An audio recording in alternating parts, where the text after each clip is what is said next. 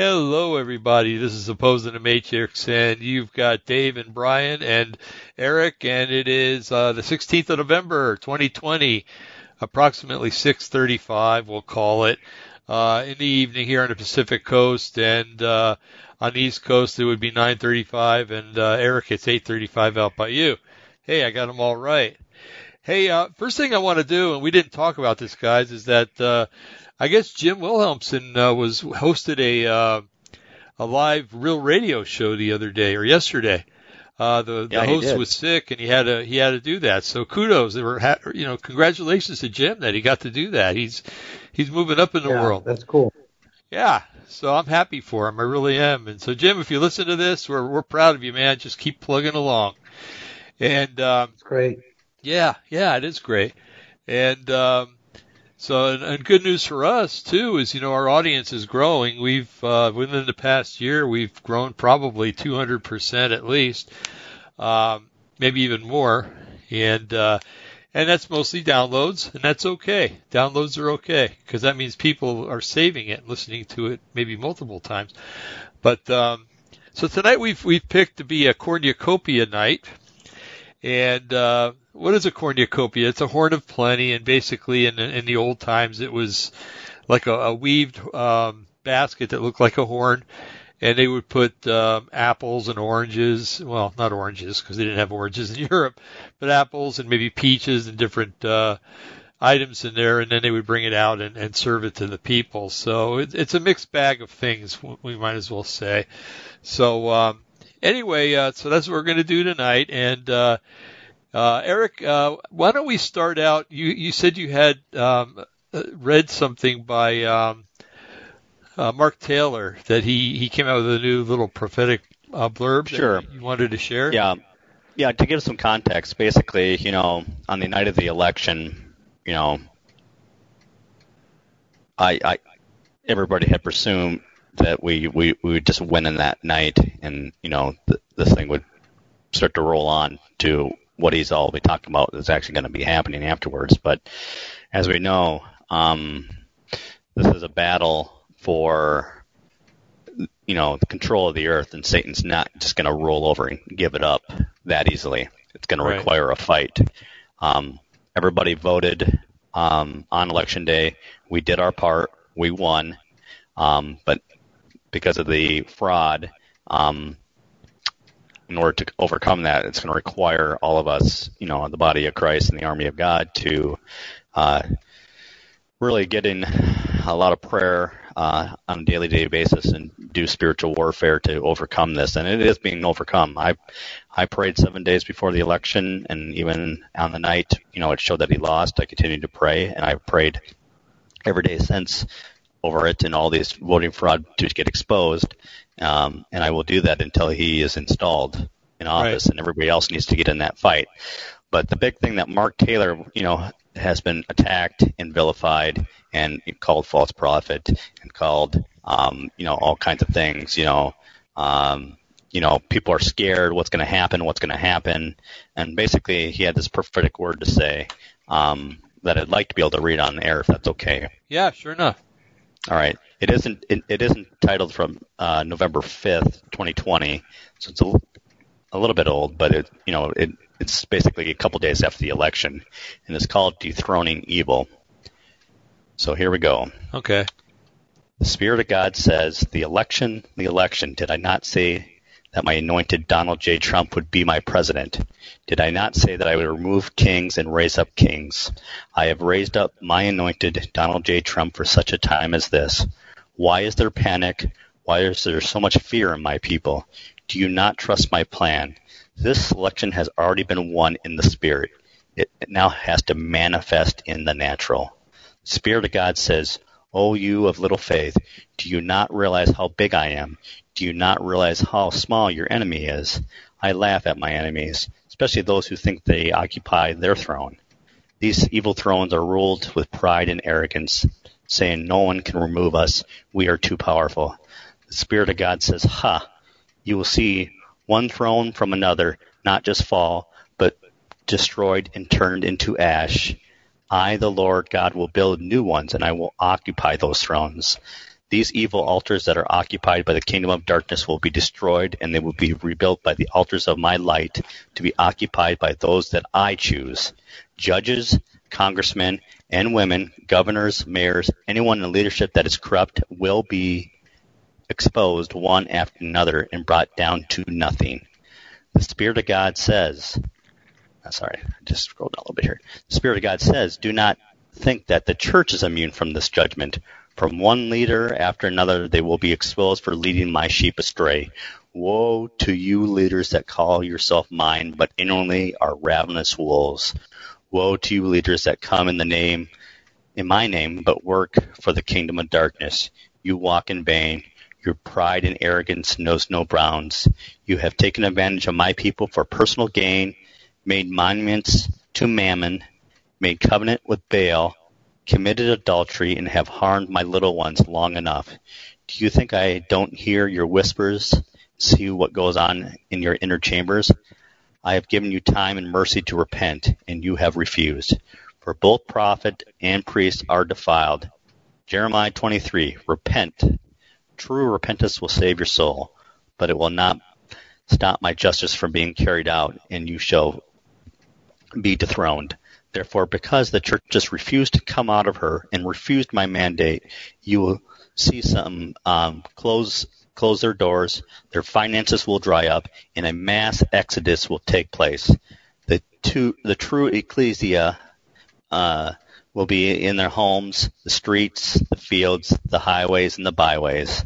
This is something that Jim has always echoed to me about, by the way. You will see signs, wonders, and miracles break out like never before. My ecclesia is being established to rule and reign, and it will be the one true governing body to establish my kingdom on the earth. And that is the completion of that. That's pretty powerful. That is a mouthful, but this is basically what I have been echoing for quite some time. You know, every time things get tough, you know, the form of Christianity we have is basically just to run, hide, and be pacified, even when the bullets are flying. Right. Now we really need to get in the fight and stand our ground, and not and basically hold the line, put on that armor of God, and start praying in the Spirit over all this thing, so we can overcome this stuff in the natural. That's right. This is very, very important. And like I've always said, you know, the 501c3, it's a corporation, it's a business that's top priority amongst the church, and I've said it over and over on this show that judgment is coming to that system, and things are going to start changing. So, very good. You know, that kind of meshes in with what Brian and I were talking about the other day, because he told me not long after the election, I think it was, that he had well, Brian, you tell him about the feeling that you had, or the impression that you felt the Lord was giving you. Yeah, I mean, it was really strong, and it's based not just the Lord impressing it upon me, which he did. It's also based upon things that are happening. One, a big one that I talked to Dave about is Trump. He's done many things, as we know, as a president, more than any president probably combined has done in 4 years. And one of the things he's done, and probably the most important thing he ever will do in his life, was move the embassy to Jerusalem as the capital. So he literally recognized Jerusalem as the capital of modern-day Israel, and every leader, Republican and Democrat, has failed to do that for 50 years. So that's huge. And the other thing he's doing, he's bringing peace to the region, but not really by dividing Israel. He's bringing these nations together to make treaties with Israel, but Israel's not giving up any land to do it. He's making it's all about trade and money. And you do this, and you're going to get billions of dollars, and you'll trade with Israel. We'll trade with you. We'll give you security. So he's not dividing the land. Like we say, Bush, even George W., he tried to divide the land. And matter of fact, he made a agreement with Israel to pull out of, I think it was Gaza at the time, and gave up the Gaza Strip which is in southern Israel. And the very day the military Israeli government went in to pull its own citizens out of the homes, and when they would pull the people out of their homes, they would put, I think, paint the door red with an X or a check to indicate that the house was empty. The very same day that was happening, our government was going around and putting X's on doors in New Orleans after Katrina, saying that these houses were empty and nobody was in them. So the very day, literally, that Israel was doing this, we were getting hit with Katrina. And Katrina, if you go back and look, started forming out in the Atlantic the very day that Bush made this agreement with Israel. Right. And so is that an accident? Is that a coincidence? No. I mean, No. Obviously, it says in Genesis that those who try to divide the Holy Land or God's land, God will divide that country or that leadership. And even though George W. was an okay president, he was a Republican, he was ignorant, not dumb, but just ignorant in the laws of God concerning the land. Trump, he's gone in there a little bit trying to negotiate in the very beginning of his term about, dividing the land here, doing this and doing that, and he kind of gave up on it because it wasn't working. It won't work. It will never work. And so now what he's done, he's gone to these other nations, and now he moved the embassy to Jerusalem. Just that alone, right there, God's anointing is on his administration. Right. That's the best way I can say it. And if God is a God of his word, and I could be misinterpreting all this, he's going to win. He's going to win. Just for that alone, he's going to win. God seats people in power where he wants to seat them. And if Biden would have won fair and square on a real election, as hard as it would have been to take that, I would, all of us would say, okay, he's the president. But Right, that's right.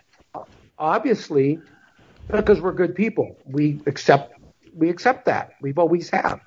Mm-hmm. And so, but because we're learning all this corruption that's going on, and it's massive, and as we all know, and Trump is finding more and more of it.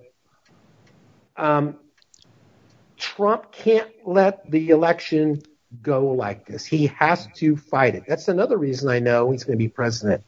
Right. Because if he doesn't fight this and win, bye-bye America as we know it.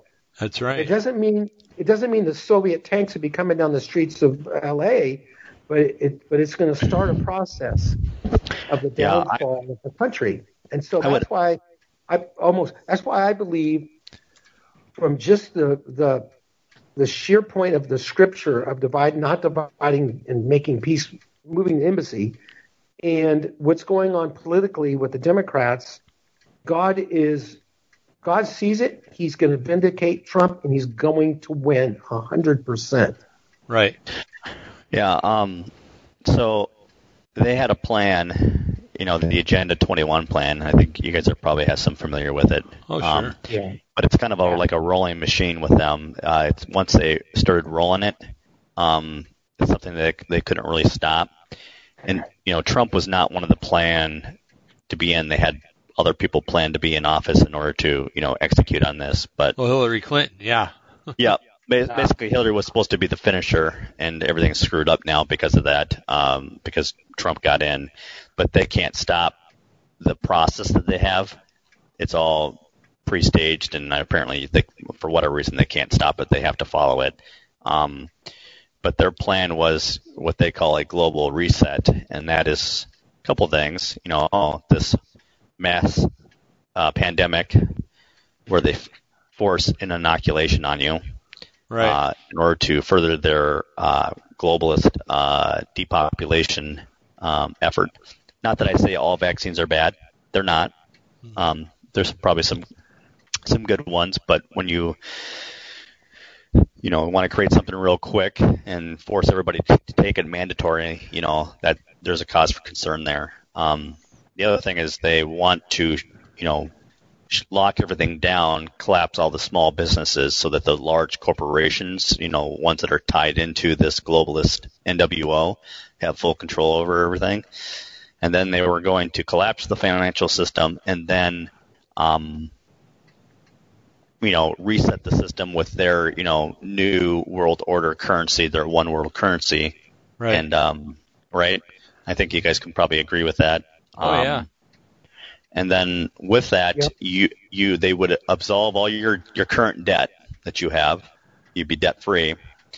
But you would have to basically sign over your humanitarian rights as a citizen to whatever they tell you to. And if you refuse to do that, well, it's off to the camp for you. Right. And that was the plan. But that plan, the way I understand it, is going to be denied. Uh-huh. So the NWO, their depopulation agenda, the implementation of this has been denied. Right.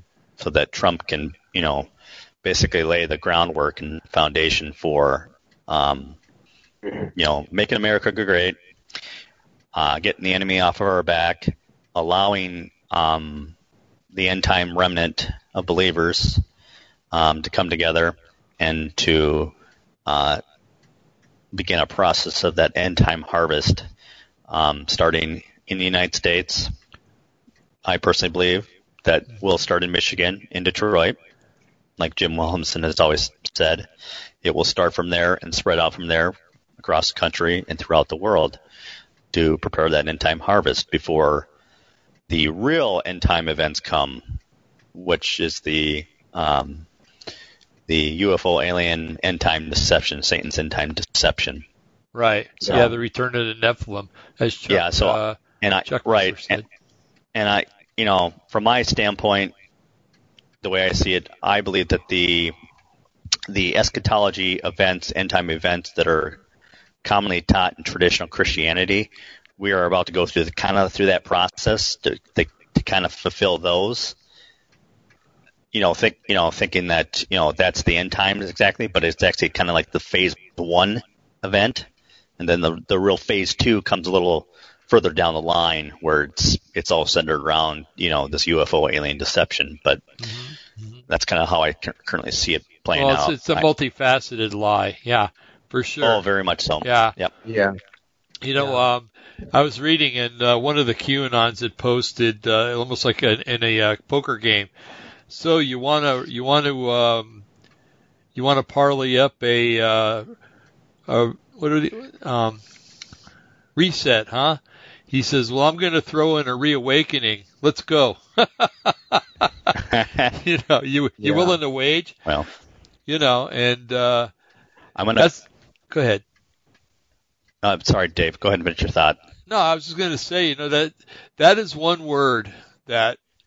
And I'm going to give you an example of another thing that happened too. I was listening to a video that was sent to me by a cousin of mine, and she's a nice Christian and everything, but I think that she, the discernment is a little off. Let's just put it that way. And it was about the vaccination that's coming out, and about how it's an RNA vaccination, and how it can change your DNA, and it can change, they're trying to change us into something different. And I agree with all that stuff.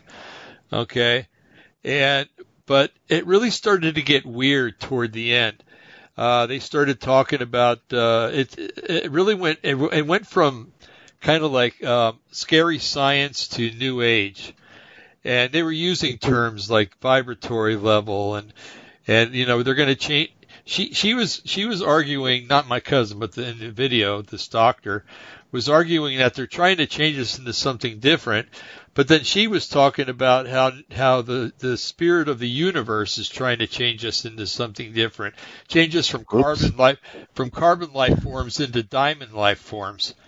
And and going into all this stuff, and I'm like, this was really good up until a certain point. And then all of a sudden it just went off the wacko job, So when I hear words like awakening, that has been a new age term for the last 50 years. And so, I realize it is an awakening because people are being woken up. but I just wish that there was a different word that we could use. When I hear Great Awakening, I think of a New Age rapture or a New Age, the New World Order. Because there's going to be a Luciferian. They're going to force you to take a Luciferian oath, basically, and it'll be real easy to do if your RNA's changed, and. Yeah, I think the Great Awakening requires context. Yeah. The phrase alone could be, definitely determined as being New Age. But often the sentence structure around most of this stuff with QAnon gives me the indication it's not actually New Age in itself, even though I do agree with you, Dave. There is some area of concern with that particular phrase, but it's more of a concept of waking people up to the truth as to what has actually been going on. Right. Right. It's kind of like, it's not so as the people are under judgment, it's the leadership and the systems that are over the people that have basically blinded the vast majority of people to the things that have been going on behind their scenes that they're not aware of. So through this process, the Lord is going to disrupt and remove those pieces, right? So that you can see the truth for real, but then after that time, the responsibility really falls to you and I and every person, because you're going to see the things as they truly are. So the decision whether you're going to go into the camp that's with the Lord or the camp that's with the enemy, Satan, that's going to be your choice. You're going to see the things as they are and have to make that decision as to which camp you're going to. You're going to be a sheep or a goat, a wheat or a tare. And we're going to be divided into two camps as we approach upon the end. And we always knew that was going to happen. So Right. Mm-hmm. Weird times coming. Huh. Yeah. it is. I pinch myself almost every day thinking, wow, this is happening. This is real. Not that I'd ever doubt that it was real. I just always just kind of assume I would have a little more time. Yeah. But I've decided I have to amend my thought pattern on that and realize that the time no longer seems to be on our side in terms of this world. Just even in my job occupation, working in IT, I see that from all the various technologies I work with, I've come to the reality is that we're really building the end time, Antichrist beast system. Right. Yeah. There's no way I can put it, even though you can use these tools for good, and they are to some degree, especially with things like cloud computing, which our audience probably is not really familiar with that, and maybe you guys aren't either, but it's basically where you move all your computer equipment into this infrastructure that is owned and operated and controlled by Amazon or Microsoft or these larger corporations. But here's the problem. Once you get all your stuff in there, you're kind of entrapped with your data.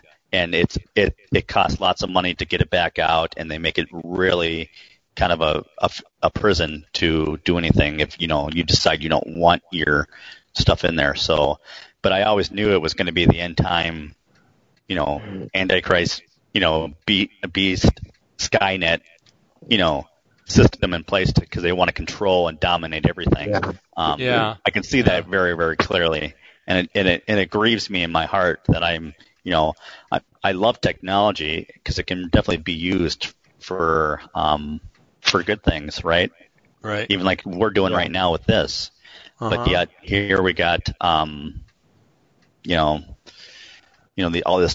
this various things going on with, automation and eliminating jobs and all this type of thing. And then eventually, with all the wireless technology and 5G, they're going to be able to, monitor and video cam and, track everybody exactly where they are. There'll be nowhere to hide. And we know that the end game is to use that system. Satan wants that system in place at the end, and that's obviously to really track and hunt, us down, when they lose their war in heaven and then they spill out of the eternal realm amongst men for that UFO and alien deception. So that's right. That's right. Yep. Yeah. Hey, Brian, what about a Southern California report? What's going on down there? I just was curious, and then we can do an Oregon report. And I don't know about a South Dakota report. You guys seem to have your acting in pretty good order. Well, I'd like to love talk your about that governor. a little bit, but let's go ahead and have Brian talk about California, Yeah, okay. and then I will talk about South Dakota.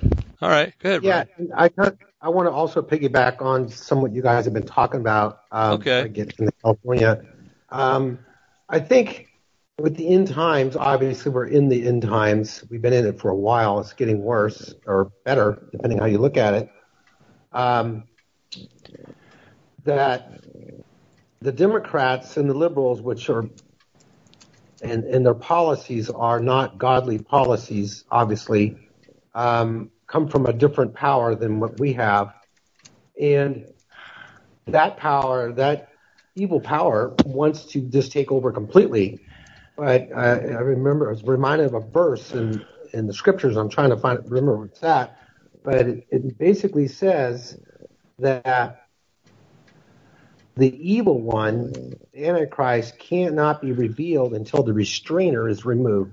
Right. And there's different views on that, but everybody pretty much agrees it's the Holy Spirit. Mm-hmm. And a lot of people also think it's the Holy Spirit himself, but also Holy Spirit living in individuals, Christians. Right. Because there's a lot of people in power in our country that are believers, like a Ted Cruz and Mike Pence, different ones that they know the Lord. I mean, they really do. And so those guys and those women hold because of the power they've been given, hold things back. I guess what I'm saying is with our country and what's going on, even if Biden wins, it's not going to be an easy show for the liberals and for the left and for the communist regime that's going to take over, because there's too many people living in America that don't want to go that way and that love our country. They're either believers and know the Lord in their heart, or they're God-fearing good people. Uh-huh. And they're not going to go along with this. And so I think until the influence of believers is removed from the earth, either pre-trib, mid-trib, or post-trib, however you want to believe, until that happens, we have a fighting chance for America still. Right. I think that's the biggest thing here is when Trump wins, I had wondered how is he going to fight the system with all this globalist influence, and the only way I can really and I may not be 100% correct on this, but we are going to have some kind of reset, and that is we've always talked about a rapture of believers. Some will be called to go home. And then some of us will be called to go through the Great Tribulation. Neither is wrong, in my opinion. People have different opinions on it a little bit. But also a phony counter-rapture by Satan himself for the globalists and New Agers and the people that we see on TV that are doing all that bad stuff. They're really just the puppets. It's the people that are standing behind them that we're not seeing. We don't know all of them. We know Soros has influence. There's probably more, but I really, really think at some point here, in Trump's second term, maybe it's before it, maybe it's during it sometime, this phony rapture may happen at some point where they're removed, and then it's just full bore. Make America great. We have the military style tribunals against all these people like Hillary and the Obamas and all this stuff. Right. And, we have the prisons, prepared for that. And that, again, Mark Taylor's always echoed that, we'll have military style tribunals that the entire world will see. And, there's going to be no room for denying what's going on. It's going to be bigger than Nuremberg. The whole world will get to see it. So, again, you'll have no choice to see it for what it is and then make a decision as to what camp you're going to stand in. Right. But it's going to have to take something big to really shake things. So, and I know maybe you guys don't necessarily agree with the timing of the rapture or when it will happen. Well, it's going to happen. That's all that matters. Right, and that's kind of what I go to. You know, whether you're pre or mid or post or whatever.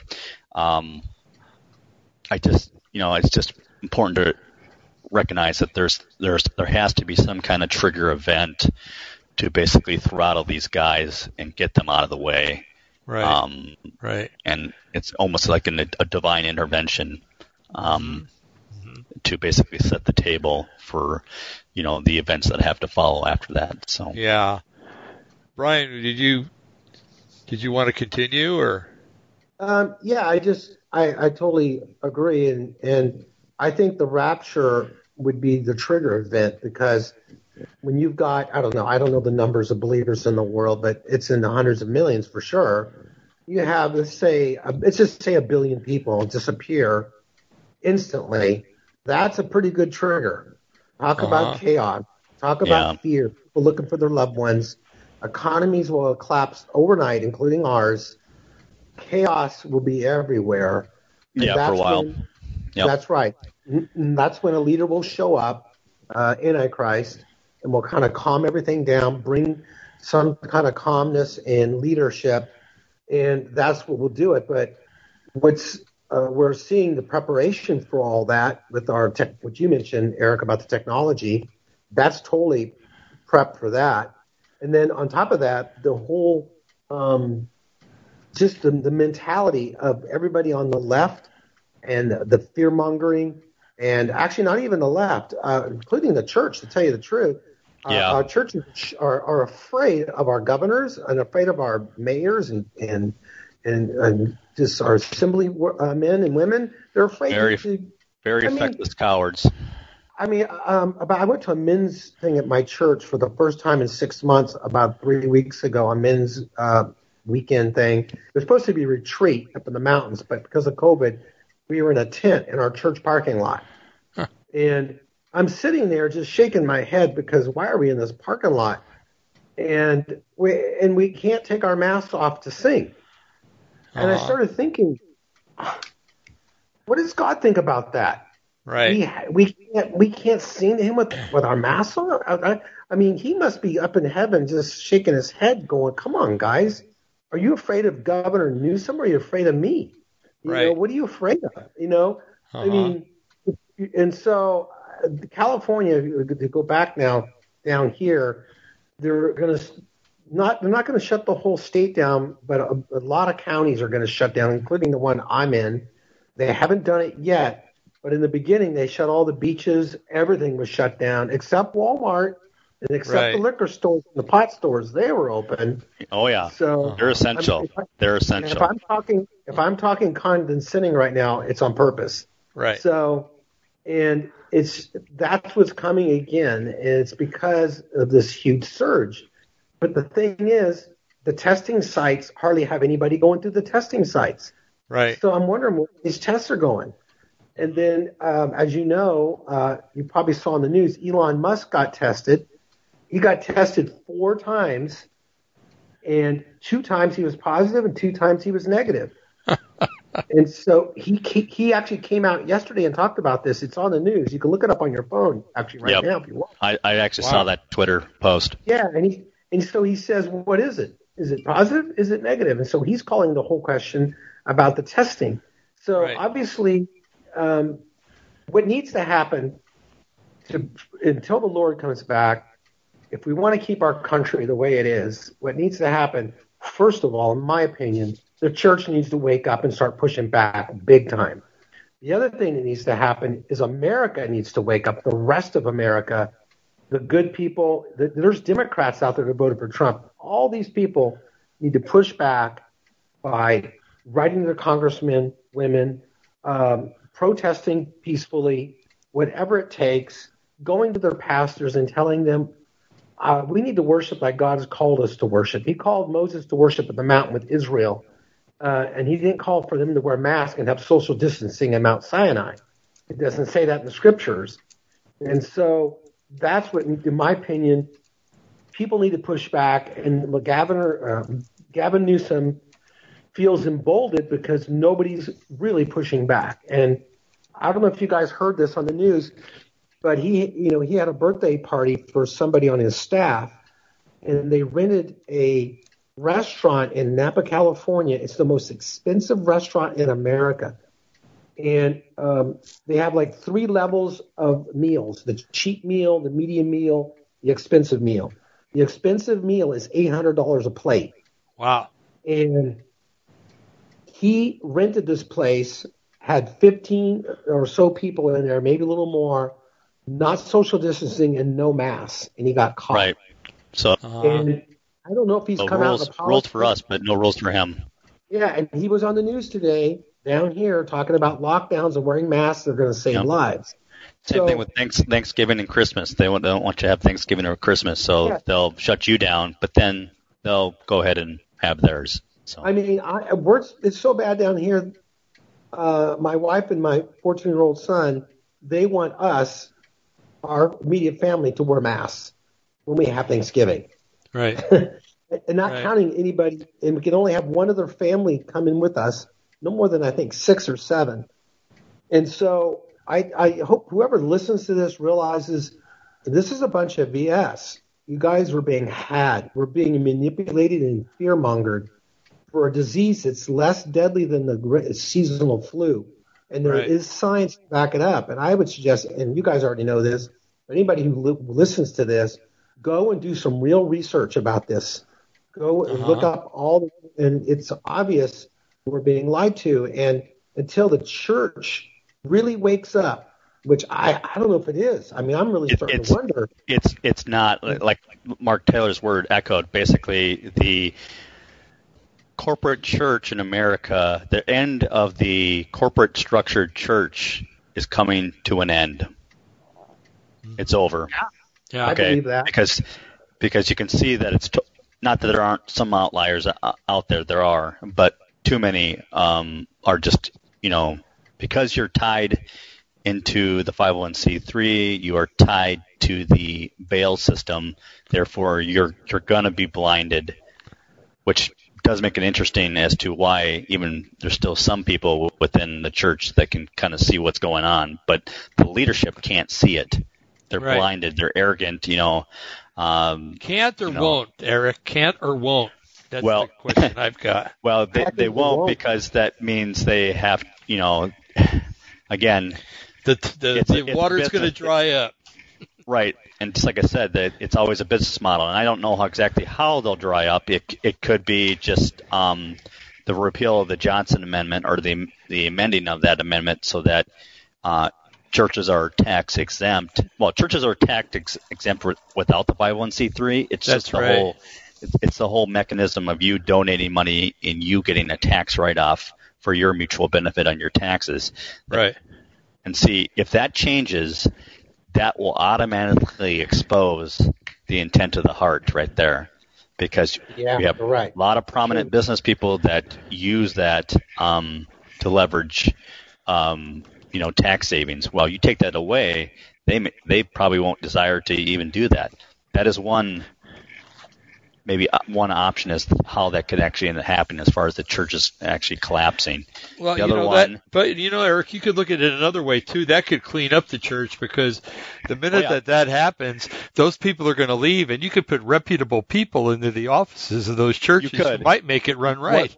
Well, you know what? I do think in a lot of smaller churches you will definitely see that.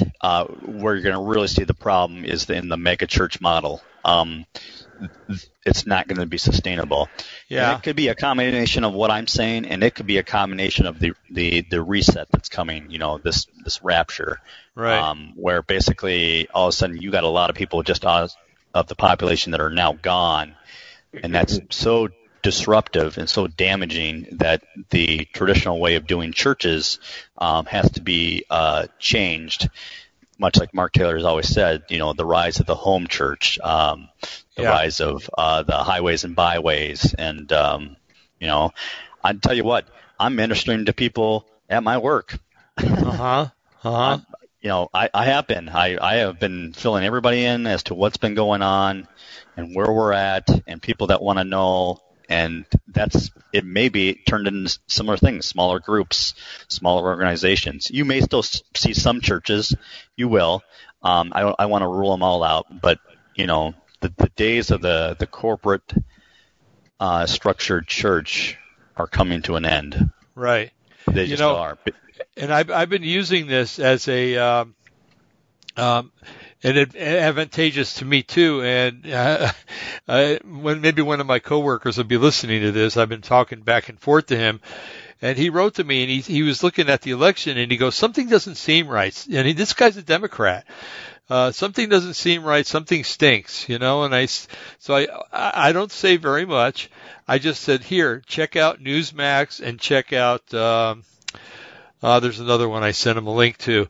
And I says, and make your own determination, and what I think is very important is that, we show people that in this political day and age, and this system anyway, this whole earthly system, there's no hope. There, when you reach a crescendo or a mountaintop, there's always a valley you got to go down into again. There's no flat land, and I think that's what when God makes a new heaven and a new earth, that it says there's no mountains. And I think that means a lot of things. And I think it means, everything's going to be flat and you don't have to climb up, and there won't be a wave cycle to moods, and there won't be a wave cycle to a lot of different things.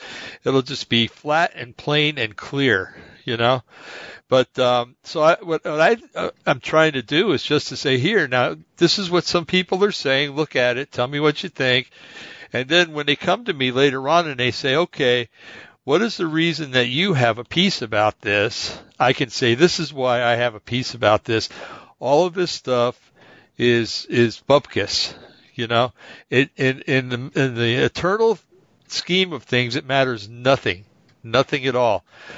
And we have to get the eternity part all straightened out now, so that when eternity finally comes for all of us, we will be ready for it, and we will have made the right choice to go to the right place.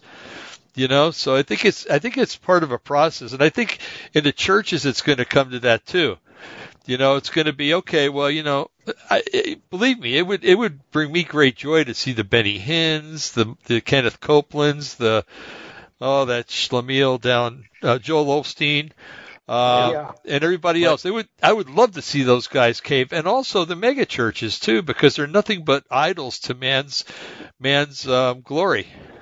Take this also into account, Dave. Even these mega church pastors, a lot of them will be brought down, but also remember this: there may be some that turn it around. And so we got to be aware of that as well, because we don't know how this is all going to work out. It's not like they're all going to be crushed and the Lord may be done with them. It's possible that some might actually repent, and of course. Yeah. And we have to be aware of that as well. I'm not that I want to just write them off automatically. Chances are, it's probably they're going to be written off, but still there'll be some that kind of turn the ship around, do the right thing. Once they're faced with the music. So that's something we also have to remind ourselves of. So. Yeah. Hey, Brian, somebody put on here. You were talking about Newsom. They call him Newsolini. Yeah. That's pretty good. Right. That's good. I like that. That was good. Go ahead, I do have a coworker that's actually on our live chat right now, or at least posted something. Brian Kirschman. He's actually a friend of mine at work. So, hey, Brian. Just like I was mentioning earlier, he's probably obviously was listening to this show live. He listens all the time as far as what he tells me. So he sent something. He sent a smiley face. Yeah, I didn't know whether to believe him or not, but now that I see his smiley face, I can confirm that he actually does listen to the show. So that's funny. Well, with a name like Brian, he must be really handsome and smart. So definitely. He says, hey. Oh. Yeah. It's spelled a little different, but yeah, it's the same thing. Oh goodness. So, it's funny that, we're leading into, in this conversation, we're leading into kind of who's really in charge. And, when and somebody mentioned that a lot of these people are puppets. And they are. They're puppets, and there's puppeteers that are in the unseen world that control these people. And I don't have Ephesians 6 called up, but it talks about we wrestle not against flesh and blood, but against powers, rulers, principalities, spiritual wickedness in high places. And for one, and somebody brought it up here. Where was it? One of the it was. I don't know if it's okay to say. I'm not going to say women's names on here because I don't know if they like that or not. So, but her name, first initials K, and she says, I think a few of those guys might not be human. And you know what? I have to totally agree. Yep. I was talking with somebody the other day on the phone, and they said, have you ever looked at Joe Biden's eyes? Sometimes they appear to be human, and sometimes they don't appear to be human. And as a matter of fact, the Joe Biden that I see today is different than the Joe Biden pictures that I see from 10 years ago. Yes, he's older, but the nose is different. Joe Biden used to have a pointy nose. This one has a rounded nose at the end. The earlobes are different. The old Joe Biden had detached earlobes. This one has attached earlobes. And those are things that don't change. Okay, yeah, some will argue, the nose gets bigger as you get older, but it doesn't change shape. It does not change shape. It doesn't go from pointy to curved, unless you get a nose job, Well, but some of them might, so. Yeah, but, and then there's the whole thing with the black eyes, the Illuminati black eyes, and stuff like that. Well, we've seen that with Kamala, black eyes. Yeah, and you know what? Another question that somebody brought up today is, if Kamala really thinks she has won, then how come she hasn't resigned from the Senate? Oh, yeah. Right? Oh, yeah. Yeah. Well, you got to be sure, right? If you aren't sure, then better not resign. Well, Dave, you bring up about Biden. My wife Loretta a month ago or a couple of months ago was talking about during the debates. She goes, "This isn't the same guy. This is a different guy." She even said every time she sees him, she would say, "This is for 2 months now. That's a double." Okay, that's the real Biden. No, that's not the real Biden. She thought it was a double.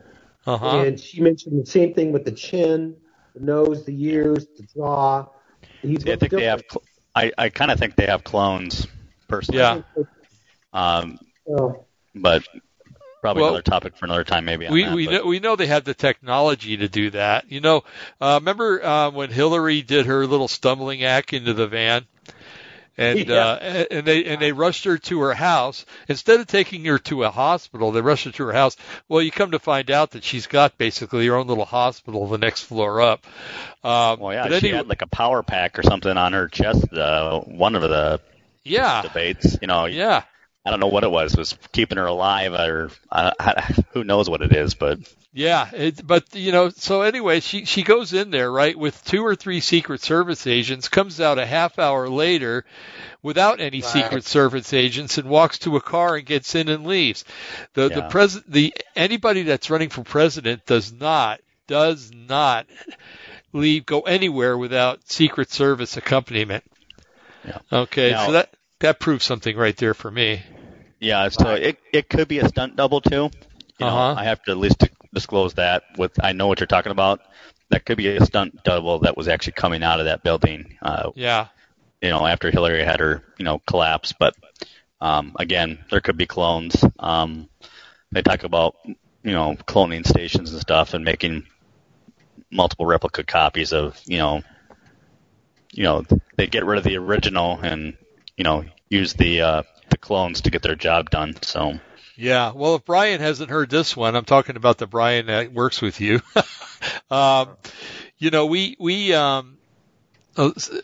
We assume every once in a while that perhaps I don't even assume, I say it, but there's other people that allude to it, that, they have the technology to create a race of people, actually, if they wanted to.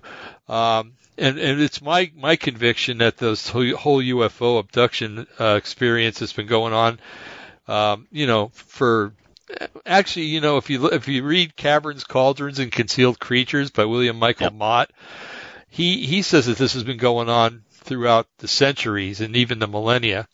Yeah. And even I think it's Peter or was it Paul, said that women should should have a covering over them, meaning a husband or a father, on account of the angels. Right. And we know that from Genesis 6 and from some writings in Jared and stuff, that the angels were up to some hanky-panky before and after the flood, and that they created Nephilim. But so if they were able to do that, 5,000 years ago, I'm sure that they're able to do it today. My firm belief is that that's what all this UFO stuff has been about, these abductions. Because what do they always take? They take the men's sperm and the woman's egg. Right. Always. It's always around sensory and reproductive organs. And it's interesting, often, through that abduction process, just for the audience, they take the people, and often, the woman's impregnated, and then she's sent back, and then she's taken again, and now she's no longer pregnant, but then she's taken back, and she's shown a child that looks, kind of a cross breed of, gray and human, but then they'll see a combination of other children that are more and more closer looking to human than they are gray. Right.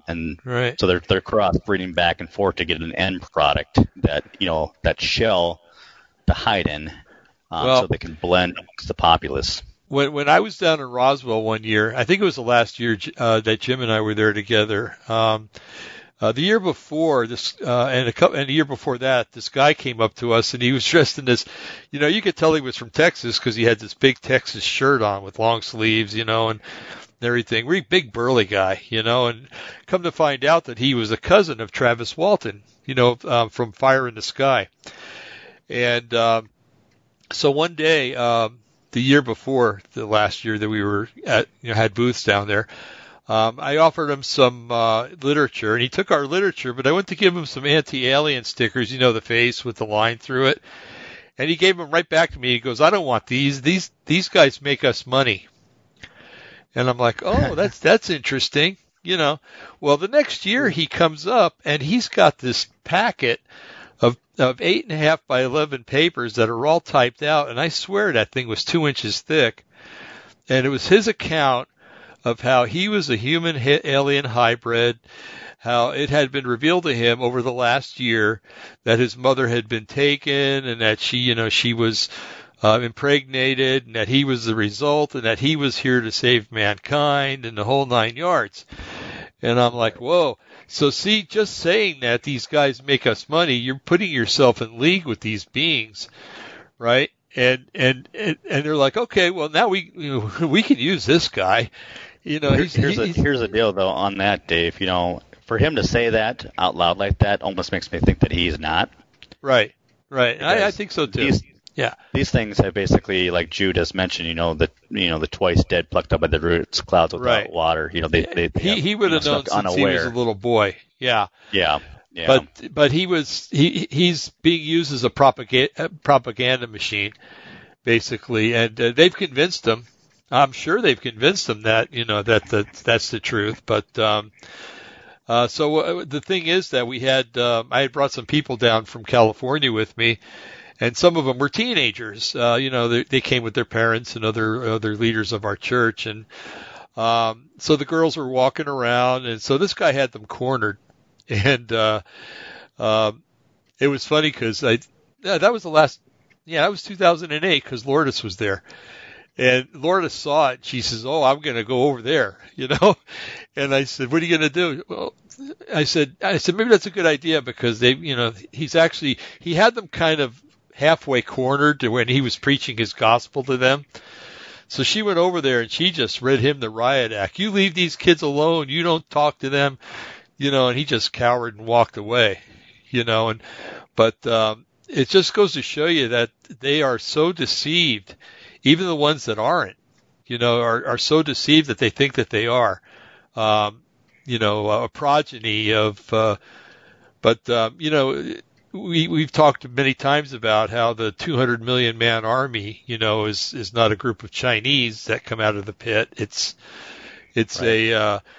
It's an army of basically humans that have been created soulless and are inhabited by demons. And if you've ever, I had Gordy Tong of all people on the phone last night. And if you've ever talked with Gordy Tong, he can talk a lot, and I'm glad because he's more of a conversationalist than me, and we need to have him stop.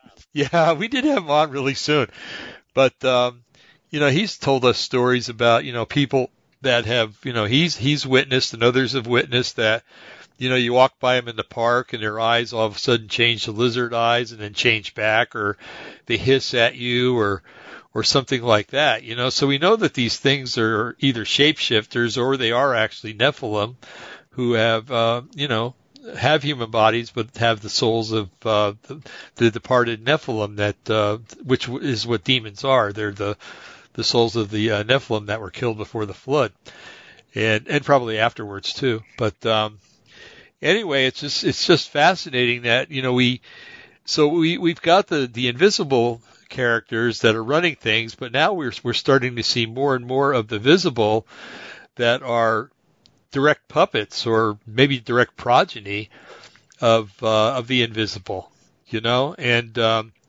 they will eventually, and it is God's plan, this world has to become so utterly wicked and cruel and devilish that he has to come back and save it. He said that if he's even going to accelerate his time, because he said if I hadn't shortened the time, if the time wasn't shortened, that no flesh would be saved. And so we know that it's good. Yeah, I can too. And it's going to happen. And so you and I and Brian and the listeners here that are typing and others that'll listen later and stuff, we'd rather not see it in our lifetime. Yeah, I mean, I'd rather see the Lord come back in my lifetime, yes. But all the mayhem and all the stuff that's going to go on, however long we're going to be here to see that, I don't know. But I'd rather not put up with that and see it. But we got to realize that we're in His hands and that it's His plans that are going down. And that, this has been written since before the foundation of the heavens and the earth, and that it will happen. And the best we could do is forestall it by acts of, acting righteousness. I think that a revival pushes things back. Okay, it really does. If it wasn't for Martin Luther's revival, and believe me, I'm not a big fan of Martin Luther. But we'd still be kneeling and genuflecting at the Catholic Church, or it would have taken much longer for a revival to happen in the Protestant Reformation, perhaps another 200 or 300 years. But so I do give him some credit for getting the ball rolling. But anyway, so we have to pray for revival, because Trump is doing a lot. But I think he's doing it so that there's a clear delineation between good and evil, and we're seeing that. Boy, are we seeing that. I read an article the other day, and this guy said that I guess he was in D.C., and there was these two gals that were kind of stranded. Their ride hadn't come yet. And so he goes, well, why don't we walk over there to the restaurant, he says, and, we can call from there and maybe your boyfriend can come get you. So they went over there. Well, they couldn't get into the restaurant, but they had a cell phone and they called the boyfriend. Well, anyway, while they were walking to the restaurant, a crowd of Antifa had come together a block away, and there was two motorcycle cops restraining them. And the cops moved out of the way and the crowd started to come down the street. Well, they... the Antifa guys saw these three people. They'd obviously been to the Million Man March and started throwing glasses at them and everything else. They're really assaulting them with throwing objects. And the police just stood there. And so when the boyfriend finally arrived, the crowd had moved on, but there was a policeman there, and the policeman walked up to the guy's car, and so he had a club in there, and he had it in there for his own protection because he knew what was going on. And they arrested him. They didn't arrest the evil people that were throwing the rocks and bottles and everything else or whatever else they were throwing, but they arrested the one guy who had a club, who didn't even have his hand on the club, And it just goes to show you that, what is that scripture? Woe to when men call good evil and evil good. And that's what we're seeing these days. We're seeing that, the police want all the support from the public, and the support is going to come from the Trump supporters. So they want all the support from the public, yet they'll sit there and they'll just watch as this crowd is assaulting these three people, 2 women and a guy, and then arrest the boyfriend for having a club in his car. It's I don't know if you guys know this, but when I think it was General Cornwallis, when he was marching off after he had signed a surrender, the band in the British Army played a song called "The World Turned Upside Down," and that should be the theme song nowadays, a lot of times at some of these events, because everything is backwards, or somebody would say bass backwards or something like that, because it's the normal things that we were brought up to think is normal and good and kind and everything else are now seen as evil and wicked, and the garbage that we always were taught not to do is seen as okay. And it's just totally befuddling. But then just when you get worked up about that, all of a sudden this wave comes over that, like Brian was talking about. He talked about the peace that he felt when he had that feeling, and that wave comes over you, and it's okay. I've got everything under control. And you said it too, Eric, that God's got it all under control and that he's working it out and everything else. And boy, I'll tell you, if it wasn't for that wave of the Holy Spirit that comes over you when that happens, I don't know how worldly people do it. I really don't. And I really don't want to find out. But, how they can see all this turmoil going on and have no hope and have no idea of what's going on or what's going to happen. It just totally befuddles me. And, I just pray. I pray more for worldly people than I do for believers anymore, because, they're the ones that, the turmoil that they must be experiencing inside, why is this being allowed to happen? How is it happening? And I'm sure God gets the blame a lot of times. How could a God that loves so many people let this go on? Well, if he came down and put an end to it right now, we'd be called a dictator, just like Trump is called for trying to bring justice around. So anyway, he's got to let people play out things so that people can realize how wicked people really are, so that people can, I don't know about you guys, but I was a pretty evil person when I was a teenager. I hated people for no reason, smoked a lot of dope, and everything else. And until the day that the Lord just laid it out right in front of me how wicked and evil I was. And I went, my God, that's me? And I remember clear as day, like it was yesterday. I said something to some guy. He was a Vietnam vet, and he could have probably torn me limb from limb, but he didn't do it. So I think he was a believer. But I said something, and I can't remember what it was. And he looked at me. He goes, why are you treating me this way? He says, I didn't do anything to you. And boy, that just really hit me upside the head like somebody with a 2x4 swinging it like a bat, And I went home that day and I was like, man, I am really wicked. I'm a really wicked, vile person, and that's one of the things that the Lord used to show me my heart and help me to realize that, I was broken and I needed to be fixed really bad. So, sometimes these things have to happen. Outside sources have to come in to show people how wicked humankind is. And other times, God does it on a personal level, to show people their own wickedness and how their heart is, because change doesn't happen unless it happens in the heart, and until it happens in the heart, there's no change. And we have to realize that that our hearts can be changed, and that there's only one person that can do that, and that's Jesus or Yeshua.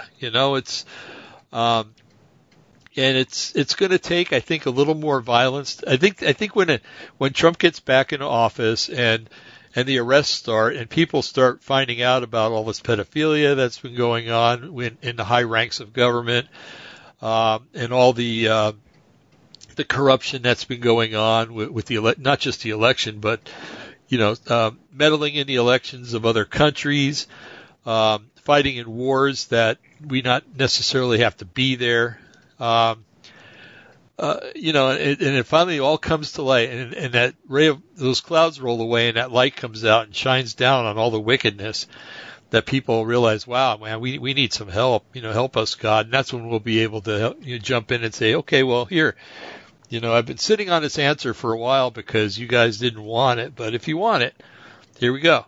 And we'll be like Elijah on the mountain with the prophets of Baal, and all Israel will see. Well, people being Israel, will see the wickedness of that whole system, and they'll come around and change their ways and want to know God. There says there's going to be a great revival before the end comes, so hopefully we'll be a part of that. Anyway, I'm done. That's really good, Dave. Man, it's a lot to think about. As you're talking, it's spurring my two brain cells to kick in gear, and one of them said that this whole thing that's going on in our country now didn't just happen on the spur of the moment, and it wasn't just planned last week. What's going on now has been going on since post-World War II. Just after World War II, I say late 50s, early 60s for sure, and you could mark it on a calendar. When they took prayer out of schools was one, and when they legalized abortion is two. You go back to those days when they did that, you could almost, like a clock, see the depravity of our country and of our youth in this country, and the hatred toward Christians and all that. Even though there was a Jesus movement in the early 70s and millions of people got saved, that was just brief and short-lived. Right. So, I'm part of that, and a lot of the listeners are. So, yeah. And so, but going back to the election, Trump is going to win, but people need to realize they can't just, until the Lord comes back, this is our home. This is the country that Americans live in. And so we need to do concrete things to change it. And one of them is, we need to pressure our congressmen, congresswomen, and senators to change the voter laws to take away the mail-in ballots. You need to find out their phone number and start bugging them and doing all that. And the other thing, what has been, I think, contributed to what's happening in our country, morally speaking, is from the time Roe versus Wade abortion was legalized and prayer was taken out of school, those two events weren't that far apart. And our universities have been used as training centers for what we're dealing with today. And the anti-government, the anti-American rhetoric that is taught by these professors, that a lot of the money these universities are receiving is coming from our own government in grants and bonds and loans to these universities to teach them, our kids growing up, to hate America. And so I just think that people who listen to this broadcast and other people out there that are saying the same things as we are, we need to change our system. In the Lord, I think the Lord's coming back really, really soon. For sure, I think in my lifetime that I have left, and I'm 62. So, but I'm just saying, until then, Trump is going to win, but that doesn't mean the next 4 years after that somebody else worse than Biden might get in. I mean, Gavin Newsom he's talked about running for president in 2024. So, you've got the governor in Michigan, you got the guy in Wisconsin, so I guess what I'm saying here, in a short spillet here, is we need to change our system completely. It's not just the voting system, it's our schooling system, it's our public schools. My son started ninth grade this year at Los Angeles. I won't tell you, there's a city in Los Angeles. I won't say what school district. Okay. But his first book in English honors, this is English honors, is Why Girls Have Big Hips. Oh, That's my goodness. the first book. That's the first book. The second book he read was The Hate That We Give. And it was about a young black girl in a school being treated bad by her friends, her white friends. And this is the stuff, if anybody's listening to us, and hopefully there's quite a few, this is the stuff that's being taught to our children all over the country, actually all over the world. So no wonder these people that are rioting, these Antifa people, if you look at the tapes, they're between 18 and 24 years old, most of them. And a lot of them are not African Americans. They're just Caucasian white kids out pillaging. And a lot of them come from affluent, rich homes. And that's been proven. Uh-huh. So what's going on with our system? It needs to be fixed. And only God can fix it.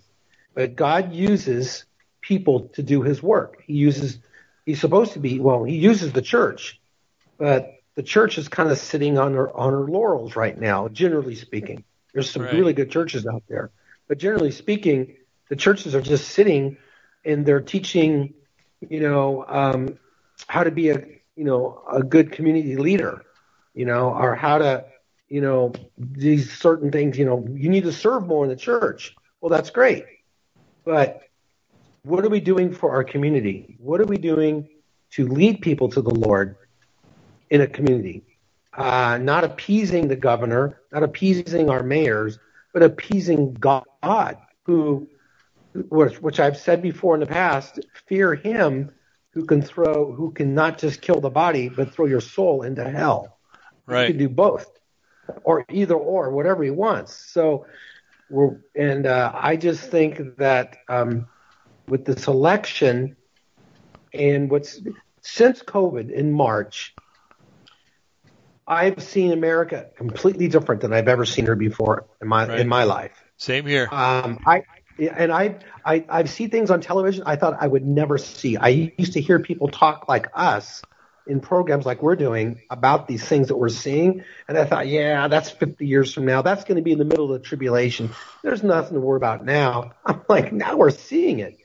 Mm-hmm. And so I just want a wake-up call, not just for myself, too. This is for me, but for the church and for everybody listening.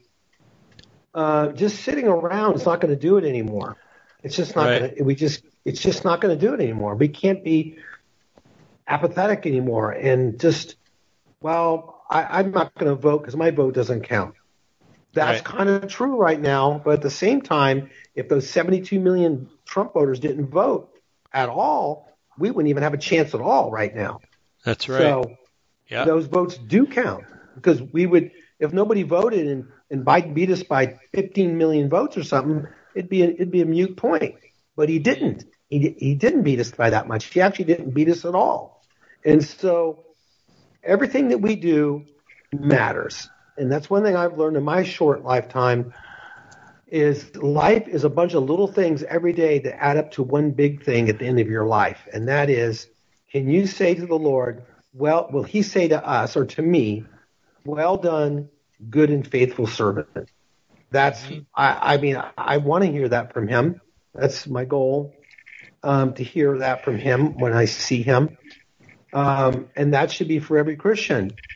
And part of living the Christian life, I was taught growing up, which I don't think was right in the church.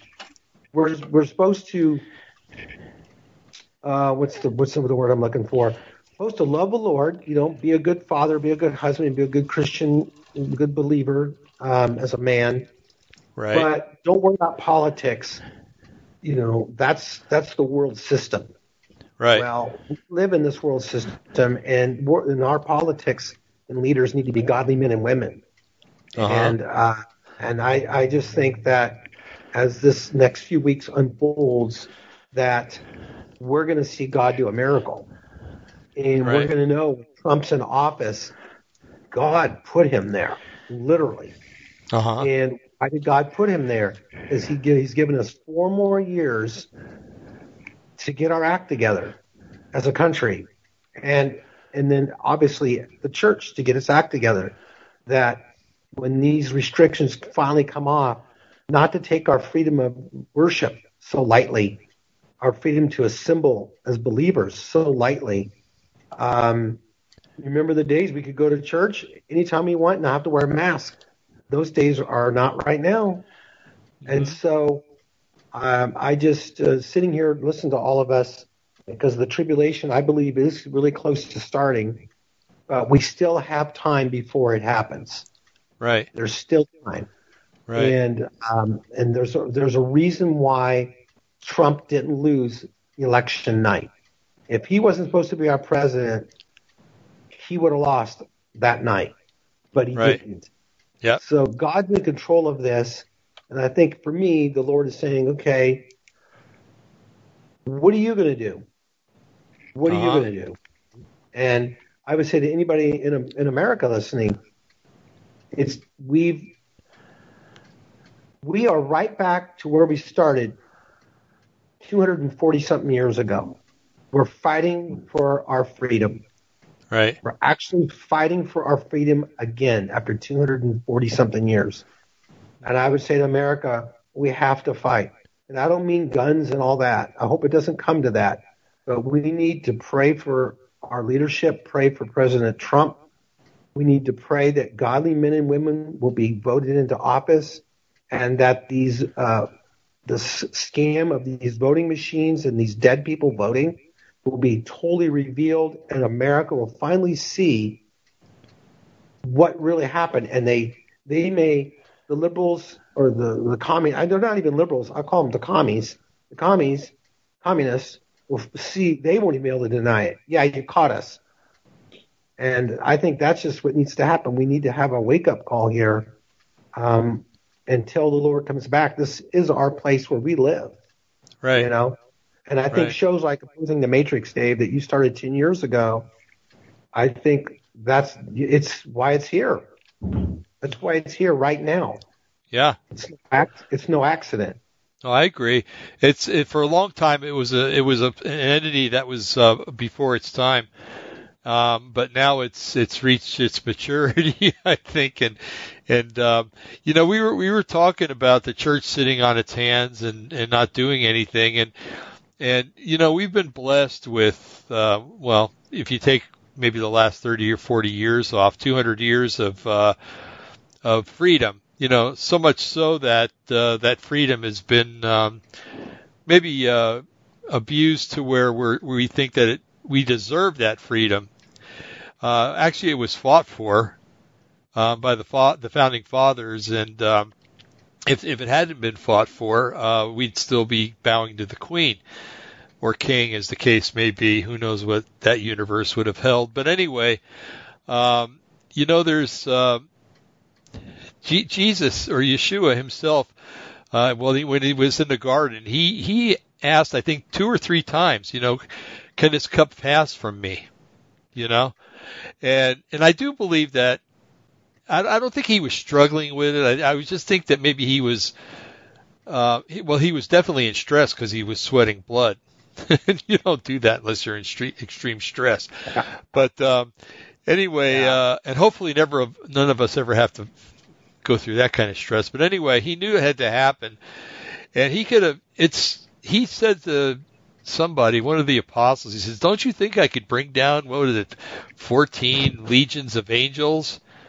He says, "But I can't do that because it has to be done this way." And so he ended up going to the cross. And we talked earlier about that there's going to be bad times no matter what. Yeah, we have these times like the last 4 years, especially for us, have been pretty good. But the liberals didn't like it too much. I should say leftists. There's good liberals out there, but the leftists didn't like it too much.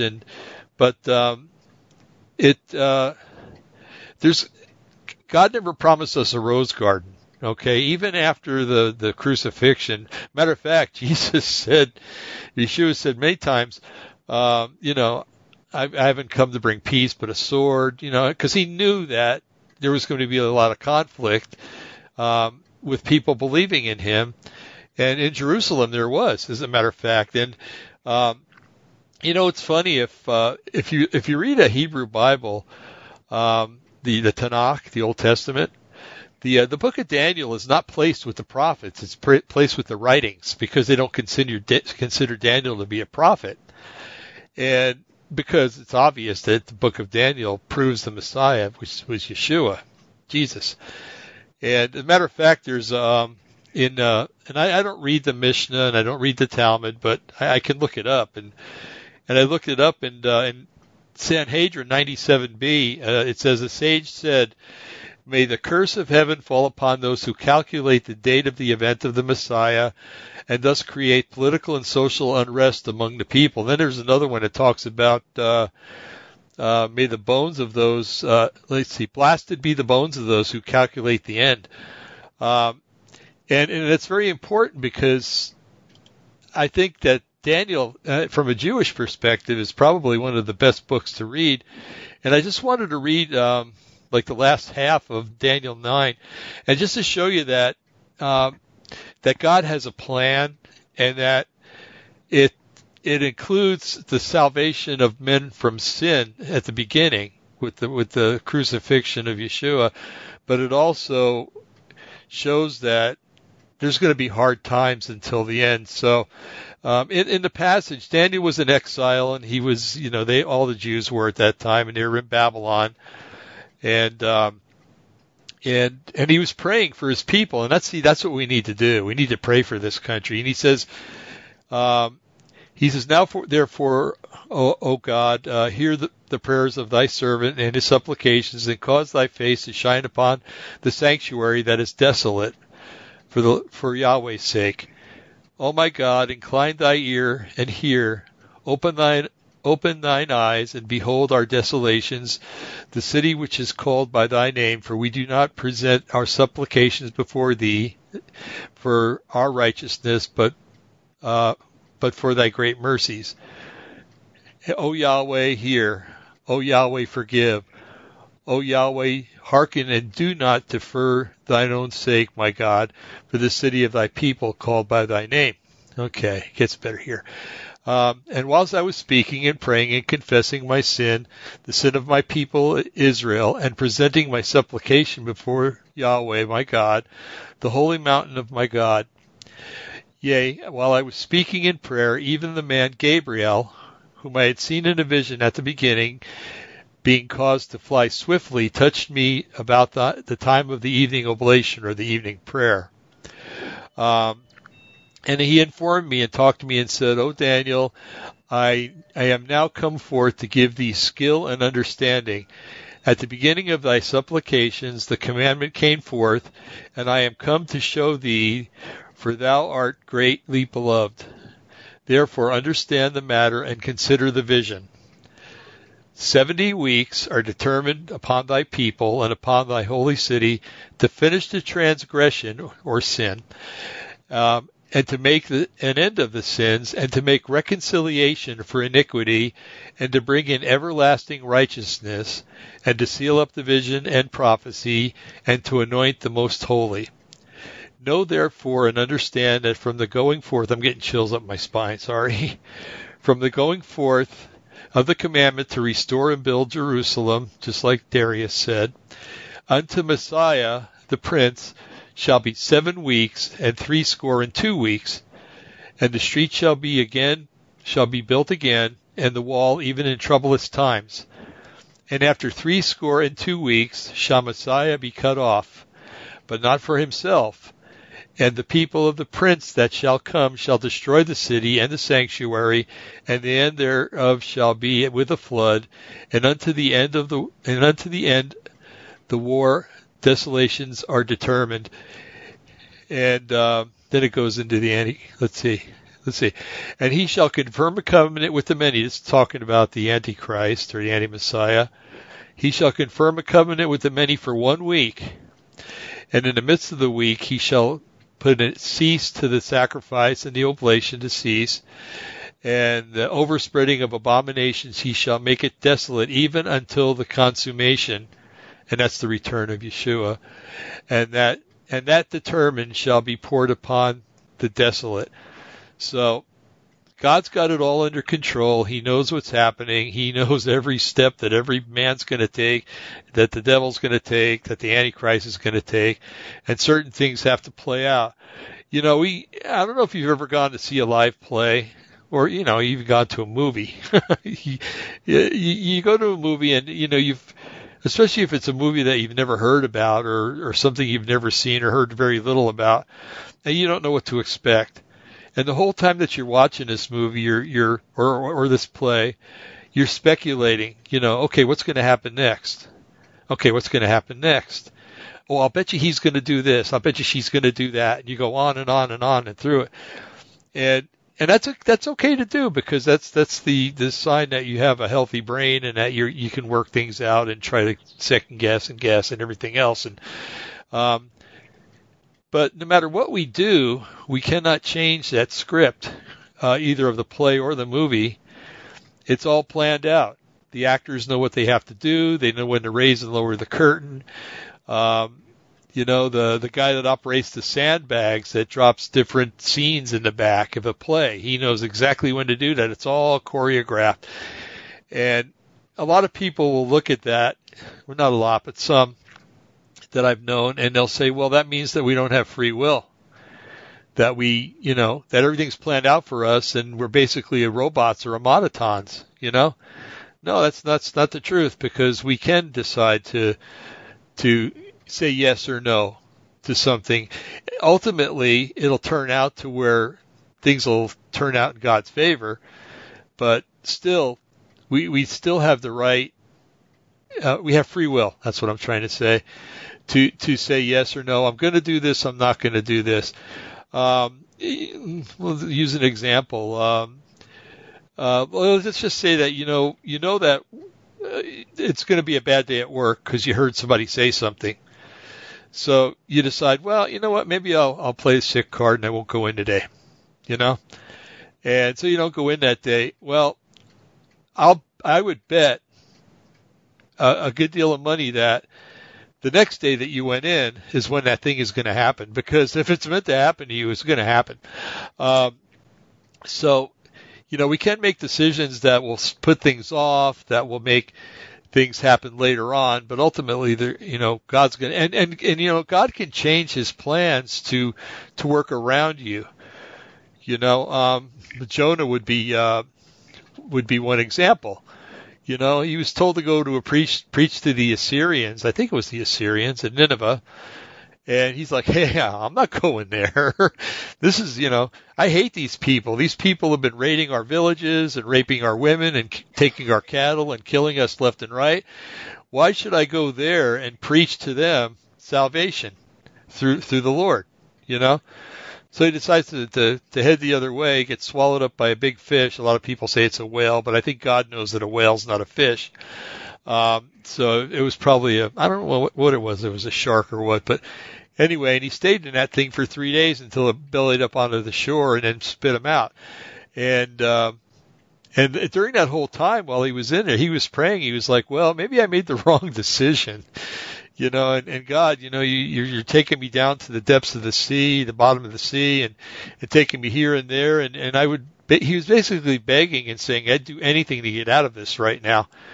And he got out, and he still didn't want to go, but he went and did it begrudgingly, but he went and did it. And then he was mad afterwards that he had done it because the Assyrians listened to him and obeyed the word of the Lord. So what more do you want? Yeah, exactly. So it's important that, we realize that, everything's under control, and that, in December, if it goes to to the House of Representatives, and one representative comes from each state, and there happens to be 37 Republican legislatures in this country, Trump will get back in. And it's going to tick off a lot of the leftists, there's going to be a lot of problems at that time. You think the cities are burning now, or burned the last 6 months? If he gets back in, when he gets back in, it'll be a powder keg ready to explode. And And that's when I think that, after January 20th, when he's sworn back in, or it may be later, I don't know, but you're going to see so much unrest in the streets that, you're not going to believe your eyes. And it's really going to be a temptation to lose faith that, good God, you got Trump back in, but, they're 20 miles away, they're burning Milwaukee, or, Los Angeles is on fire, or, you don't have to worry, Eric. They're not going to do anything in your state. But, so it's going to be another time when people are going to be going, oh, wow, what's going on? What do we do? What do we do? And we got to just realize that just like this Daniel passage shows that, God, what was it? The Jews went into captivity, I think, in 586, and they were there for 70 years. So it would have been, 520 or something like that they would have went back to Jerusalem. And then, then there was the time of the Maccabees, and then there was the Greek reigning over them, and then the time of the Maccabees, and then there was the Roman invasion and things like that. And there's always been a time of turmoil in that nation's history. And, there are obvious reasons. One of them is disobedience towards God, but another one is that they're chosen. And because of that, they're persecuted because Satan doesn't like them because they're chosen, and because the Messiah came through them. So, he nailed it. I mean, if you do the math the way that I've read in books, it goes right down to the year that Jesus gets hung on the cross. Okay. And, so there's a 7-year period left where basically, it's going to be weird and all hell's going to break loose.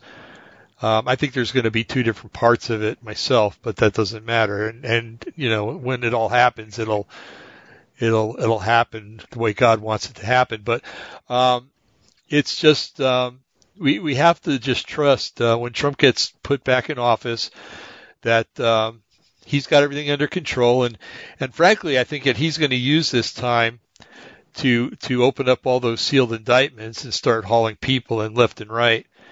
And I got a feeling also at that time that there's going to be a lot of openings in Congress. Yep. And even in the Senate, because I think Chucky Schumer is going to go bye-bye for sure, and others, Dianne Feinstein, because they're as crooked as the day is long. And so, it's just because it's going to be a time of where the defecation hits the rotary oscillator, so to speak, to put it kindly, or nicely, or nicer. But it can be used as an opportunity by the president to say, okay, there's civil unrest, and there's people that are causing it and fostering it, and and also, that the election fraud and everything was perpetrated and endorsed by a lot of people in Congress and everything else. And that's one reason I think Nancy Pelosi's keeping her mouth shut for the most part. She knows what's coming, and it's not going to be pretty for her. Nancy Pelosi and pretty are 2 words that don't go together very good. But anyway, it's going to be very interesting to see. And like I said, God's got it all in his playbook. Yahweh's got it all in his playbook, and it's all going to come down, and it's all going to happen. And like you said, they were making fun the other day saying that Trump has called himself the chosen one. Well, that's not what he said. He just said that I've been chosen for this. There's a big difference between the chosen one, which is the Messiah, and somebody that's been chosen for us. And we're all chosen. You, me, the 3 of us, the listeners, are all chosen of God. It says it in Scripture that we're chosen. We're called out. We're special. We're a peculiar people. And so when he says that he's, chosen of God to do this, I have no problem with that. It's like, yeah, you were. But, it takes a demented and and left this mindset that can twist words into anything that they want to take that out of context. And we've watched that for the last 4 years at least. But we've watched a man that takes a licking but keeps on ticking, so to speak. He's like Rocky Balboa. He just keeps coming out of that corner. And I admire him for that. I admire him that he's got a backbone. I admire him that you and I and most of the listeners, we got to watch what we say, because if we tick somebody off at work, we can get turned into HR on false charges or whatever, or we can get fired from our jobs, or somebody could report us to Facebook and we'll lose our Facebook account, or any number of things. But Trump has nothing to worry about. The guy's sitting pretty. If he didn't get reelected, which is not going to happen, he just goes back home. He's got billions of dollars to sit on. He's got it made. He's got nothing to lose, absolutely nothing to lose, and everything to gain. So he could sit there and say, you know what, I'm just going to take this on. And I just admire the heck out of the guy. I really do. He's a man's man. He's not a coward. He's not a snowflake. He believes in fighting for what's right, and not cowering against people that pretend to be bigger than he is. And so anyway, I'm gonna shut up. If anybody, we've gone on for what? Let me click on this. 1 hour and 30 minutes of if we ever go too long and anybody's got to leave, talking to Eric and Brian, please feel free. I know that you guys have lives and stuff like that. We go for 2 hours, but it's we'll still keep the 2 hours. But if anybody needs to go, I understand, because I've done a lot of the talking and I feel like I've monopolized a lot of the time. I think you've done all right, Dave. I don't think you have a lot to say, so okay. Don't worry about it. So I kind of yucked quite a bit earlier in the show, so I kind of dominated for a while. So I'll take our turns. I think that Brian, are you still there? Okay, yeah, I think Brian had to leave early, and that's okay. Okay. He's got a big day tomorrow, so okay. He's got to get to bed early. But yeah, we can keep on going. Yeah, I just wanted to be sensitive to everybody, and sensitive Dave. Anyway. Yeah, that sounds like you. Yeah, okay. Anyway,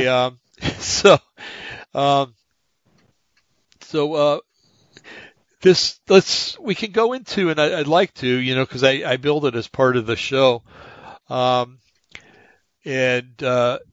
So myself, I happen to think that, let me give you I had a couple of visions, okay? And, or dreams they might have been. And one of them was, where, I was like in this field and everything was dead. The trees were all dead and everything else. And there was a burnout car on the right, and there was an old burnout, school bus, to the left in front of us. And I remember in this dream or vision or whatever it was that, because you got to understand, I never remember my dreams. And when I do, they're usually something significant. So, this is quite a few years ago, but in that dream, I dreamed that I was with a group of people and we were seeking shelter, and we thought that hiding in a school bus would be a good idea. And it was nighttime, but it looked like there was an eerie looking glow in the eastern sky, and so we got into the bus, and then I realized that it was nowhere near sunrise, and that glow just got brighter and brighter and brighter, and then I realized it was the return of the Lord. Okay, so I woke up kind of confused because I was like, okay, well, I'm under the impression that back then I was a pre-tribber, And I was under the impression that we were going before. And now I'm under the impression that, it's mid-trib. But anyway, it's neither here or there. But that seemed to suggest, to the end. And then there was another one where I remember just vaguely walking out of this. It was like an underground facility, and my head had been shaved, and there was another person with me, and their head had been shaved, and we were dressed in white, and we were being led to the gallows. And there was like people all along the walls on both sides, and they were all like jeering us, insulting us and stuff like that. And so I just, I just kept looking forward thinking, okay, well, the end's going to come really soon. So, and that would kind of lean more towards the mid-trib. I was praying the other night, and I asked the Lord, I said, I'm a little confused about this, and I asked him, have you, since Jews are, there's going to be 144,000 and stuff like that. And I said, are there Jews living today who will not go up in the rapture, but will go through the tribulation, unto death, and, we'll be joined with everybody else afterwards, and I never got an answer, but it's an interesting thing to think about because, it's I don't know, it's like, is there a destiny that's different for Jewish believers or some Jewish believers than there is for others? Are some going up in the rapture and others are going to stay here to preach to the world? So it's kind of had me conflicted the last week or so, anyway, so I just thought I'd bring that up because it's interesting because we don't know exactly what God's plans are. We get a pretty good idea, but will there be like a Jewish remnant that's left over to carry on and to evangelize the rest of the world? And to evangelize the Jewish nation too, because they're going to be evangelized. It's clear through Scripture. So anyway, it's just something that's really piqued my interest, and I'm really going to start researching into it. I don't care either way, I mean, if he calls and we all go up together, that's great. If he says no, I'm taking most, but you're going to stay here and help to evangelize your people and stuff like that, well, then that's okay with me too. But it's just really weird, and I've never been. I'm not confused because I know that the devil is the author of confusion, but I'm wondering. I'm laying it out in prayer before the Lord, and wondering what that actually means. And my wife's listening, so she's hearing this, but I just prayed the other night, so I haven't really kept any secrets or anything, but I just, it makes you wonder, when you look into the two rapture scenario and stuff like that, is there credibility in that? It's just weird. It really is. And so I'm, be praying with me about that. I need the clarity. And so, but anyway, it's going to be interesting to see what happens with the return of the Nephilim. And I was watching Chuck Missler's series the other day because he brought that into everything he talked about. It seemed like, he truly was a pioneer. Yeah, one of the pioneers of it. Exactly. And now Chuck Missler believed in a pre-trib rapture, and he had his reasons for believing that. And I got to look and see if he did a video on that shows why he believed that. But anyway, haven't been said, that he said that he would always say there's some weird times coming ahead for us, and for this world. And I got to ask you, Eric, and I think Brian's gone. Yeah, No, he I'm is. here. Oh, you're here. Okay. No, I'm here. Okay, Brian. I didn't know if you were. Sorry. I was. I got raptured and I came back. I guess I messed up. All right. Oh, you got kicked out. Yeah. That's hilarious. You're funny.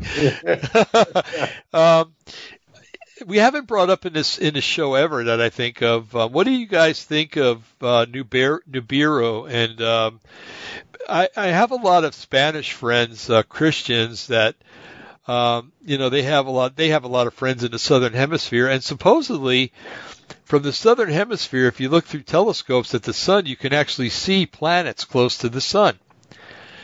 And I don't know if these are Photoshop pictures or what, or if it's just one great big hoax, but the whole buzz in the Spanish Christian community is this Nibiru is here, and it's going to lead to the return of the Nephilim, and they're equating the Anunnaki with being the fallen angels, which there could be a correlation there, because if you look at where's the scripture, it's in one of the Kings, and it's talking about all the tribes of the nations that were in Canaan at the time, and the Anakim. Yeah, it talks about the Anakim. And the Anakim, if you look up the root to the word, it means the long-necked ones. And I thought that was kind of interesting because, they're the ones that are supposedly brought the Nephilim back into the Middle East anyway, after the flood. And they're called the long-necked ones. And then you see the pictures of the Greys, and they all have long necks. And so, are those the ones that was there genetic manipulation going on where they were creating Nephilim right there in Canaan? Because when Abraham was told that his people would go to Egypt, it says to a land that they do not know, and that they will be there for 400 years. And then he says, and after 400 years, after 4 generations, so he's equating a generation to be 100 years, God is.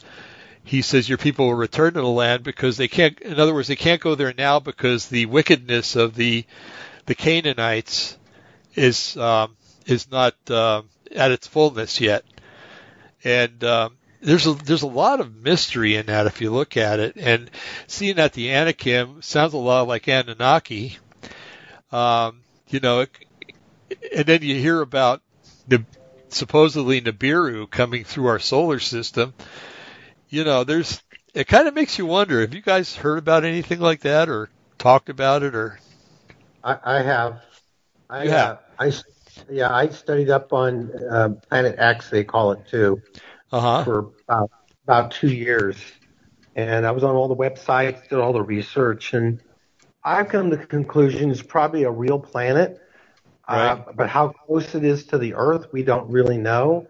But it correlates with the Scripture, or the way I interpret it. There's a place in Revelation where there's like basically a meteor shower, and it says that these things fall from the sky like figs from a tree. Yeah. And men curse God, and that. And some scientists say that, Christian scientists, not Christian, but Christian, say that's a meteor shower.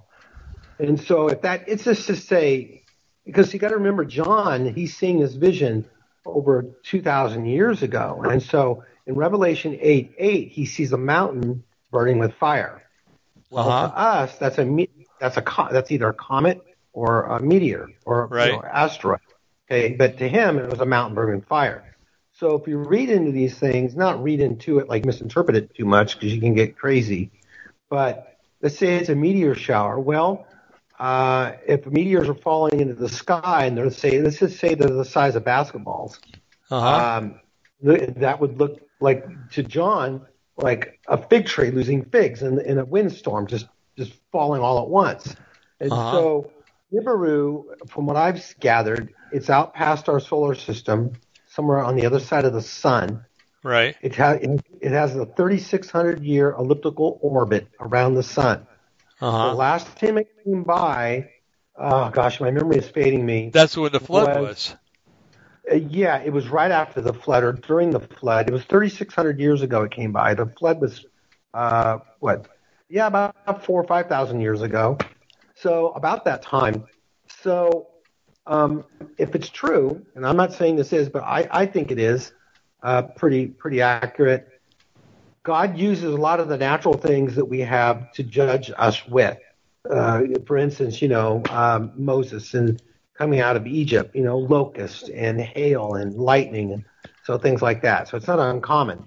So this thing is 4 times the size of Jupiter. So it's very big. But it's small for a star. It's a dead star. It doesn't put out light, but it has a very heavy gravity. Brown dwarf, I think they call it, right? Exactly. Yeah. So the gravity is like a real sun, but without the fire, without the glow of our sun.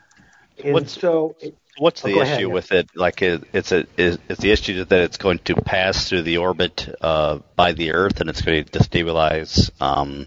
Exactly. Yeah. Okay. It's so big. It has its own planets following it, around it.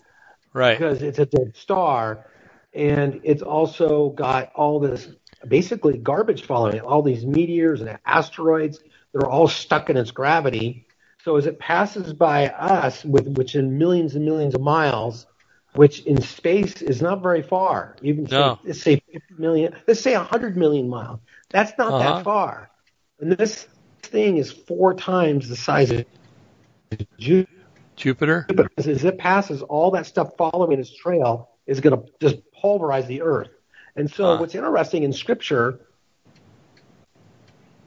Revelation, which I've taught quite a few, is in the middle of the tribulation, there's this meteor shower and a big, huge earthquake. And then 3.5 years later, right before the return of the Lord, there's another massive earthquake where all the cities fall and all the mountains fall flat. So the theory is, this is a theory, that Nibiru or Planet X passes by about the middle of the tribulation, and all this stuff that's following just pulverizes the Earth. It passes the Earth, but as it passes the Earth, it pulls on the Earth's on its Earth's axis. It pulls on the Earth, and it causes a massive earthquake worldwide.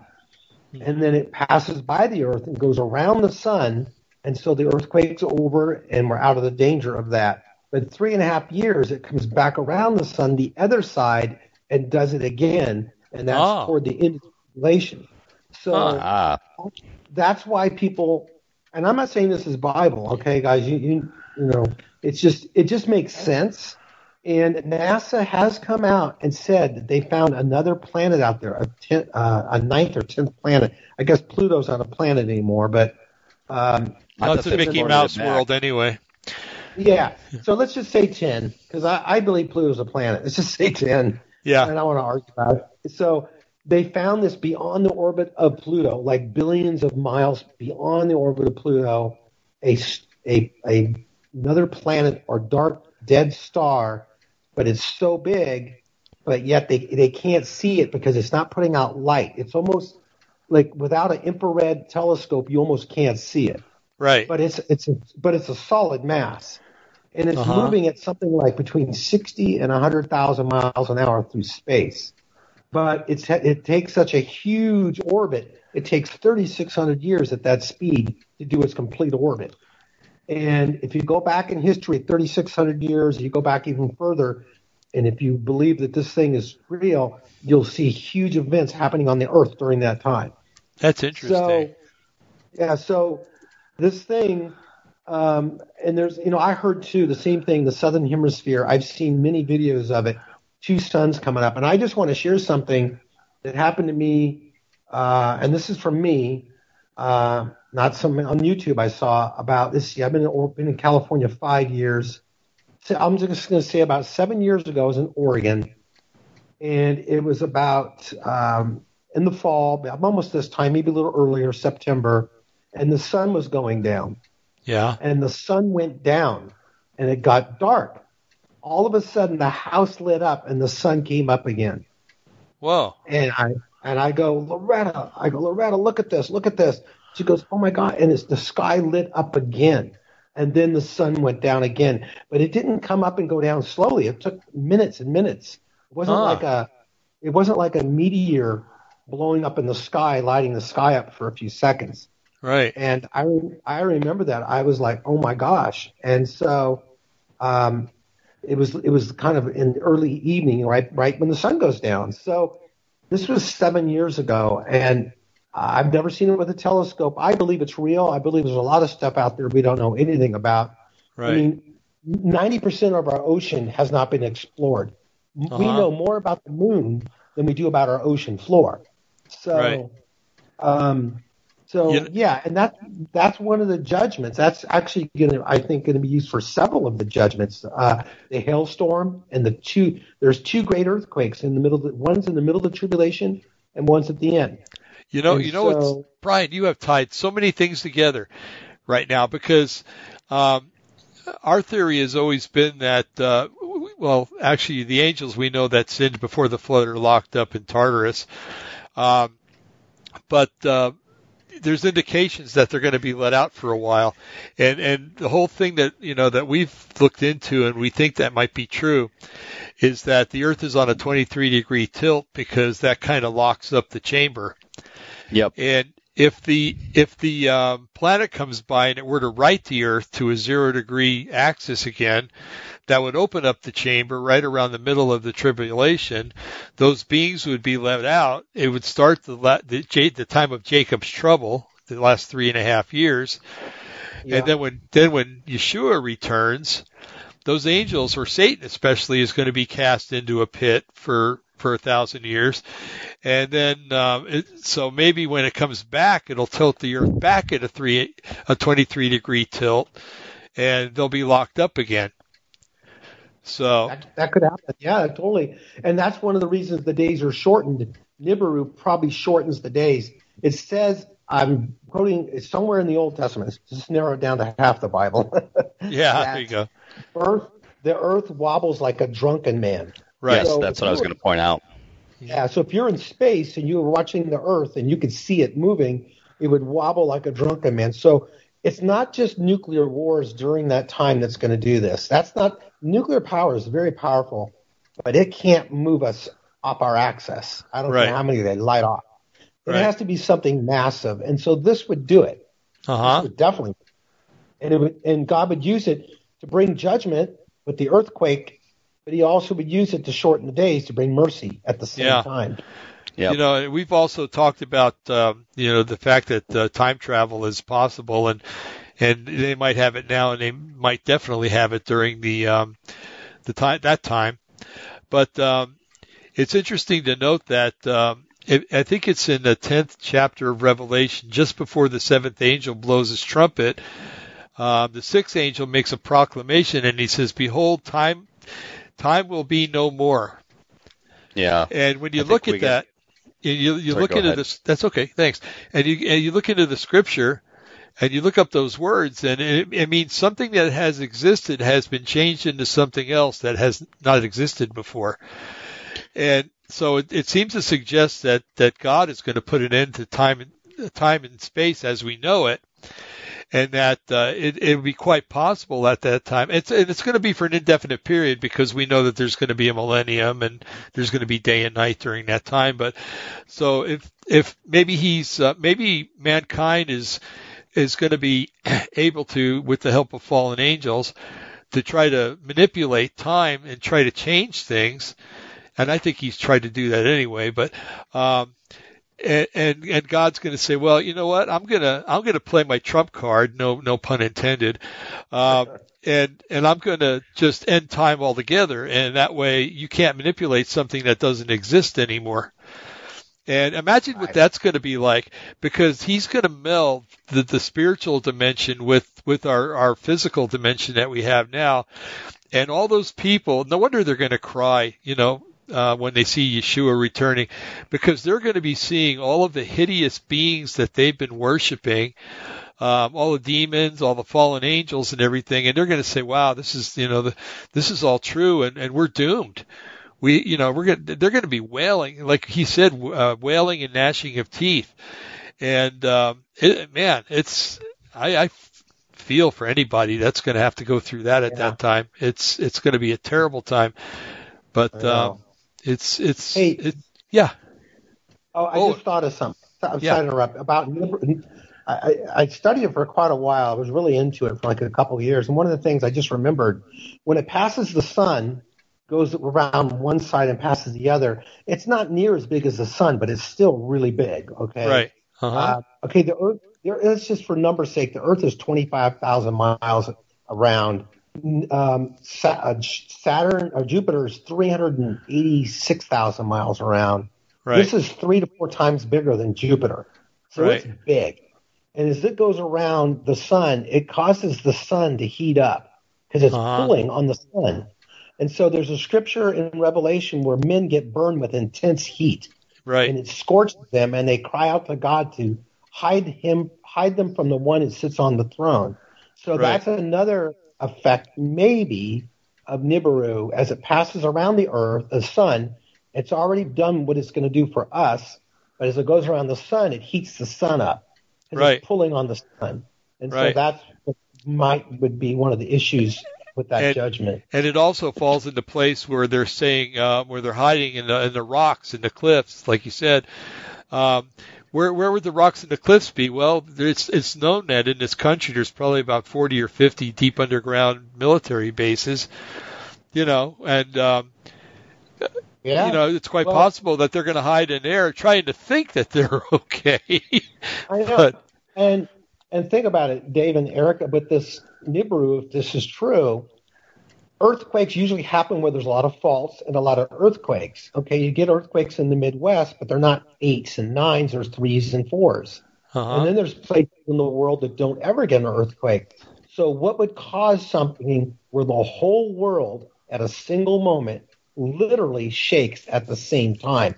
A large celestial body passing by.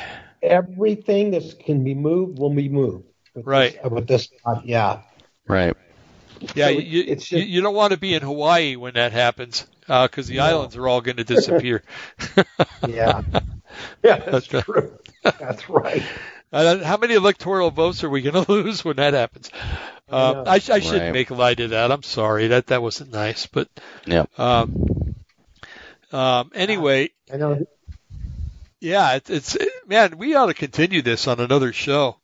Because this is a fascinating subject for me. Nibiru is a huge subject online. It used to be, and there's a lot more about it.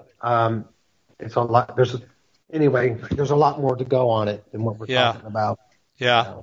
So, well, Brian, we went past 2 hours. I know you wanted maybe to leave a little early, but I'm glad you stayed. I'm glad you stayed because this whole subject's been fantastic. Thank you so much. Because I have a Spanish friend, and he's translated some of my works into Spanish on the Delusion Resistance website, and he keeps posting about Nibiru, and I'm like, okay, this is nice, but some of it seems kind of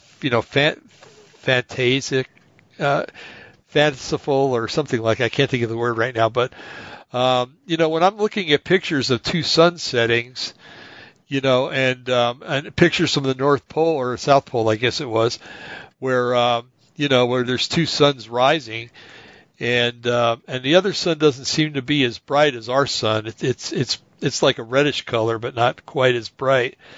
And that could be because it's absorbing energy from our sun, but anyway, it's so very interesting to know that, and to tie it in with Scripture is just awesome. So, man, I'm just totally stoked now.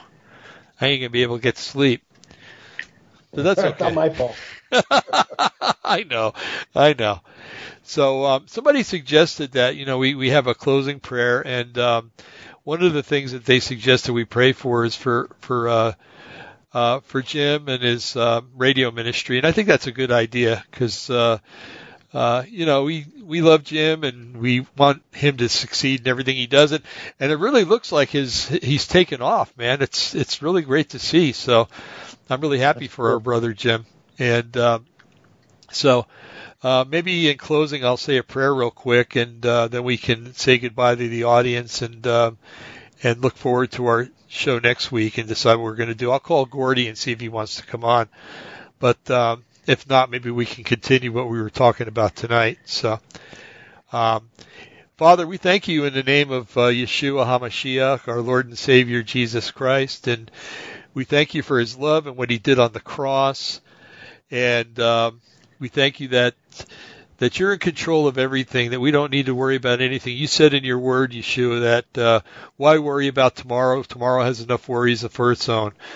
And we can't change the color of our hair or anything about us by thinking about it or worrying about it. So let's just give us the strength and fortitude to be able to live day by day and not worry. Not that we're going to shut off tomorrow, but that we don't worry about what's going to happen tomorrow. And we just thank you for all our listeners. I thank you for Jim and Eric.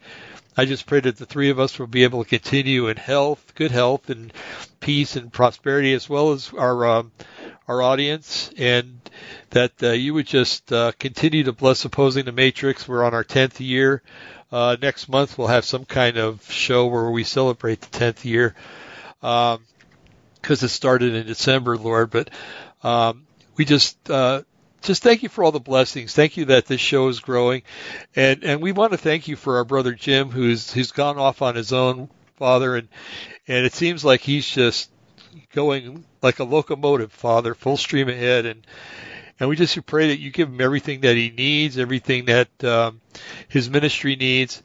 We pray that you would help him to find his phone that he lost, and that you would just be there for him and everything, that you would give him fantastic health, that he'd be healed of any infirmities that he has, and just that he knows in his heart that he's loved by a lot of people, including the three of us here in the audience that we have here. And you set paths for people to take, Father, and sometimes those paths happen to be where we walk with one another, and other times those paths are where you send us to one city and you send two others to another city and things like that. But we will always come together in you and be with you at that right time when you decide to call us to be home with you. So I just pray that a prayer of thanksgiving for everything that you've given to us, and that you would just keep our jobs safe, that you would keep our families safe. And when we're out exposing this stuff, Lord, a lot of times there's people that don't like it. So when Trump does get reelected, Father, we pray that you keep our city safe. Father, we confess the sins of our land, Father, and they are many, almost too numerous to talk about, Father. But we've killed babies, this nation has, for decades now without an afterthought, and given rights to people that don't deserve rights, Father, and condone lifestyles that are totally anti-biblical. The sins of our nation are many, and we just pray that you would look down and forgive our nation, Father, that you would bring people to repentance, and that you would start a revival, whether it's in Michigan or if it's on the West Coast or wherever it is, Father, but wherever it is, that it would go not just nationwide, but it would go continent-wide, then hemisphere-wide, and then worldwide, and that this world would see a revival like it has never seen since has ever been. And that will usher in your return even the more quicker. And we thank you for everything, and we bless you and we praise you in the mighty name of our Lord and Savior, Yeshua HaMashiach, a.k.a. Jesus Christ our Lord. Amen. Amen. Amen. Okay, guys, audience, everybody have a good week, or weekend, I should say. No, good week. It's Monday. And we will see you the next time we see you. So, gentlemen. See you later. Gentlemen, right. have a good one. All right, take care. Bye-bye. Bye-bye.